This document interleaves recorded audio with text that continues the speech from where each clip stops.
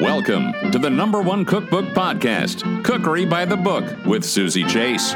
She's just a home cook in New York City, sitting at her dining room table, talking to cookbook authors. My name is Hooney Kim, and I'm back with Susie to talk about my life, my restaurants, especially my new book, My Korea, and anything else that has to do with running a food business right now in New York. You caught me at a tumultuous time. That's what you said to me when we chatted on April 4th. Now it's 5 months later. How are you doing? You know, I'm healthy. My family's healthy, which means that we're doing okay. But it's still tumultuous. It's been tumultuous for the past 6 months, so I guess we're used to it. Well, I'm used to it, but it's still not, we're still not doing well. So talk about your restaurants a little bit. So you have, for people who don't know, you have Donji right in the middle of the theater district, and you have Hanjan in the Flatiron district. How are they faring? Most restaurants I know, most chefs I know are really losing money, meaning they're putting in every week, dipping into their savings to meet payroll, to meet rent. Fortunately for me, I have 2 restaurants, and one of them, Donji, we're only doing outdoor seating, outdoor dining, which we have 5 tables, and the revenue that we're generating is about 15% of what we were doing before April. So that's not good. But fortunately, I started the meal kit business or service at Hanjan, my other restaurant, a week before we were closed. So this next week is our 26th week of delivering weekly meal kits to many of the families in the tri-state area. Wow. And and you being one of them as well. Yes. Thank you very much. And that does generate enough revenue to make up for all of Hanjan's cost, as well as make up for almost everything that Donji is short on. So fortunately, most weeks I don't have to put in money from my savings, but this past week we did because Labor Day week and a lot of New Yorkers leaving for vacation, visiting relatives, and nobody coming in. Which is very difficult for New York because we know that during the summers and holidays, a lot of New York leave the city, but we do expect a lot coming in and sometimes even more coming in than leaving during Christmas and New Year's. But since the pandemic, it's always people leaving and nobody coming in. So it's tough. So you started off by selling 10 of your meal kits on the first day. How many are you selling now? Well, we go by weekly. And I think the first week we sold 40, and every week we kept selling more. And after a month, we were selling out at 160 meal kits a week. And we had to cap it at that because back then I delivered by myself and I couldn't deliver more than 160 in a week. And we were doing that for a while until the schools closed. And then all of my clients I wouldn't say all of them, but a lot of them decided to leave the city because they didn't need to be here. No school, no work. And we were hovering around during the summer, 80 to 100. Past couple of weeks been a little bit less. And that's why I've had to make up for it. But most of our clients are repeat customers, and hence we change the menu every week. Well, I don't know how much feedback you get, but I have to tell you that these meal kits have been the bright spot for us during quarantine. And I'm honestly going to cry if I talk too much about it. But having your meal kit come on Fridays was like the one thing my family could look forward to in the middle of the pandemic when we were like on lockdown in our tiny apartment. I mean, thank you so much. We can't thank you enough. I still remember dropping off the food on the stairs. I know. Yeah. When I was in New York, I'm in Korea right now. I've been in Korea for the past month. We're experiencing in Korea a little bit of a boost in the infections. And And it's not just me. I think a lot of chefs that I know were trying to find ways to make ends meet now. I haven't gotten a paycheck since March. So I had to look beyond my normal resources, my usual regular resources. So I have an opportunity to come to Korea to do a TV show. So I jumped at it. Oh my gosh. So what kind of a TV show? It's like a Top Chef. Oh, that's awesome. Cooking contest. I'm a judge. And the contestants are foreign chefs from Italy, Vietnam, Thailand, China, all over the world who most of them own restaurants in Korea. And they're competing to win $100,000. So it's a regular paycheck for me. A weekly paycheck, which I haven't had since I had my restaurants. So for 4 months, I have to do this to make sure that I can pay my mortgage and buy my son some clothes for school. So I want to get back to the meal kit because I want to hear what your favorite dish is in the meal kit, and I want to tell you what our favorite dishes are in the meal kit. So I like spicy food. I like food that have an impact on your palate right away. So right before I left, I made this, the spicy cold noodle. I don't know if you remember or... Yeah, that's my husband's favorite. Okay. This noodle is spicy, it's tangy, it's sweet, it's salty. It has all of these different tastes that whatever you're into, it'll have. So that was one of the dishes that I was excited to put on the menu right before I left. The spicy noodles is on page 246 in the cookbook. Of my book, yeah. If you're going to buy the book, if you already have the book, you can find that on 246. Now, my favorite is, I need a drum roll, your hot wings. Which one? Because we have several. Okay. Is it the goopy one with the red sauce? Yes, it was the thick, sticky, hot. It hits you and then it's sweet. It was like super duper sticky. I think you offered it maybe twice and then it didn't come back. I think you're right. We had it on just twice, 2 or 3 times. It's tough when we have just one menu because we first started this meal kit when a lot of my customers couldn't come to the restaurant because they had to stay home with the kids. So a lot of the menu items, we couldn't do really spicy or really bold. We sort of had to think about the kids who the meal kit was feeding. But we were able to sort of put in these spicy dishes once in a while, and then we get complaints. Like, my 4-year-old can't eat spicy food.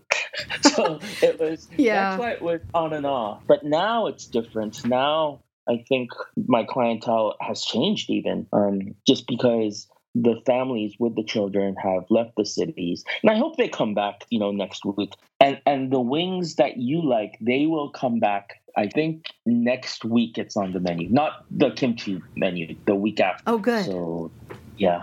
Yeah, well, it made me laugh because on one of the menus, it was like, these wings are not for children, or something like that. Yeah.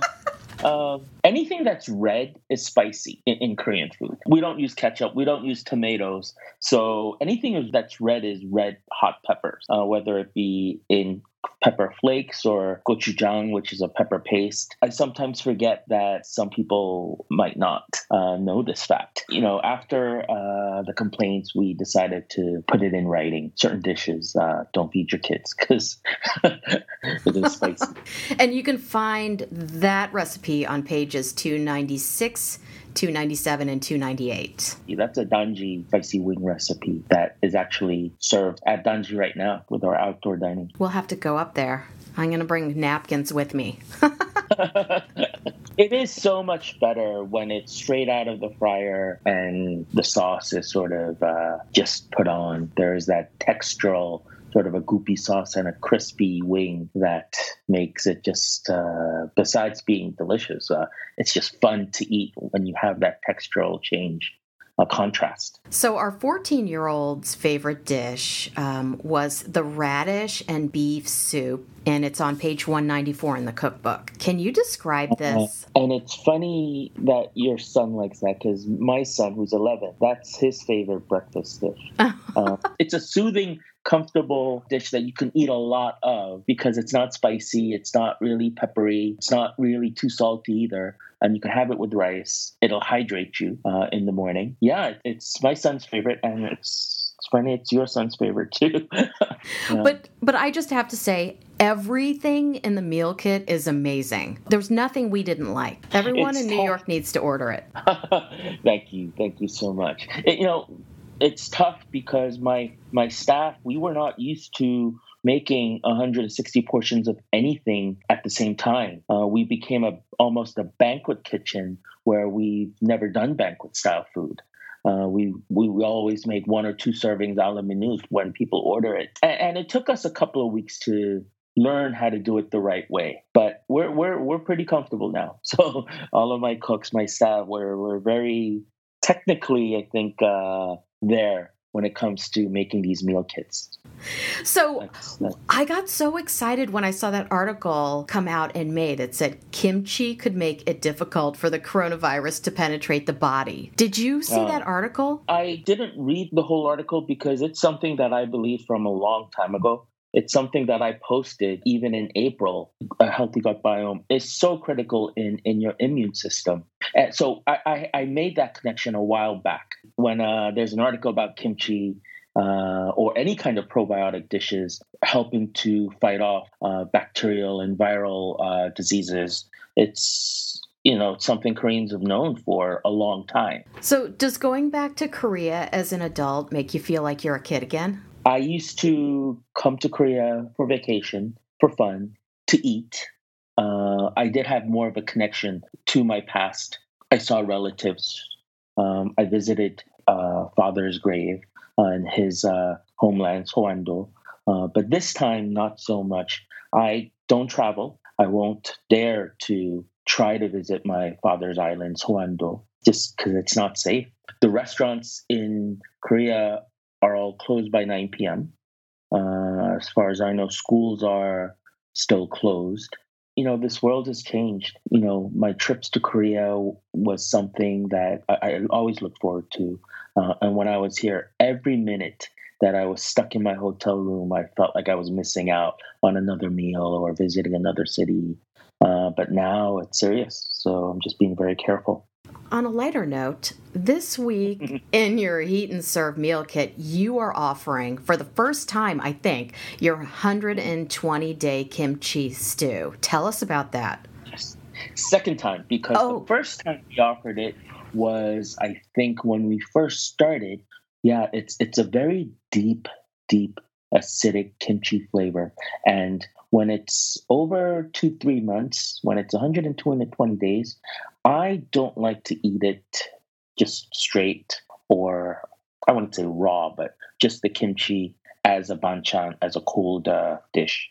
I feel better cooking it because the flavors are just so bold, so strong. I do feel like I need to balance it out with, in this case, pork fat and an anchovy broth and some tofu to make it not so bold. Yeah, it's delicious, and I consider it medicine. But yeah, I'm excited to be able to offer it again after, 4 months now since the last time we offered it. That's how long it took for us to have 120-day-old kimchi again. Yeah. So this season on the podcast, I have a segment called Last Night's Dinner. What did you eat for dinner last night? The same thing I've been having for the past 3 weeks. I don't go out to dinner. So in my hotel, there's a toshirak system. Toshirak means like a little bento box where they give you a balanced meal. And for me, because I have a gluten sensitivity, basically it's a vegetable ragu with French fries and a salad and some cheese for dessert. Yeah, it's not exciting. It's not something that I want to brag about. It's not Korean, but I'm just glad that they're giving me something because I am not able to venture out to restaurants because I am here to do a job and I cannot risk not just myself, but my entire, the staff that we're working with and the entire show if something horrible happens to me. So I'm just doing another quarantine by myself. in my hotel in Seoul. Where can we find you on the web and social media? You can find everything about my book, my restaurants, at hoonikim.com, HOONIKIM.com. But I think I am the most active on my Instagram, which is Hoonikim as well, HOONIKIM.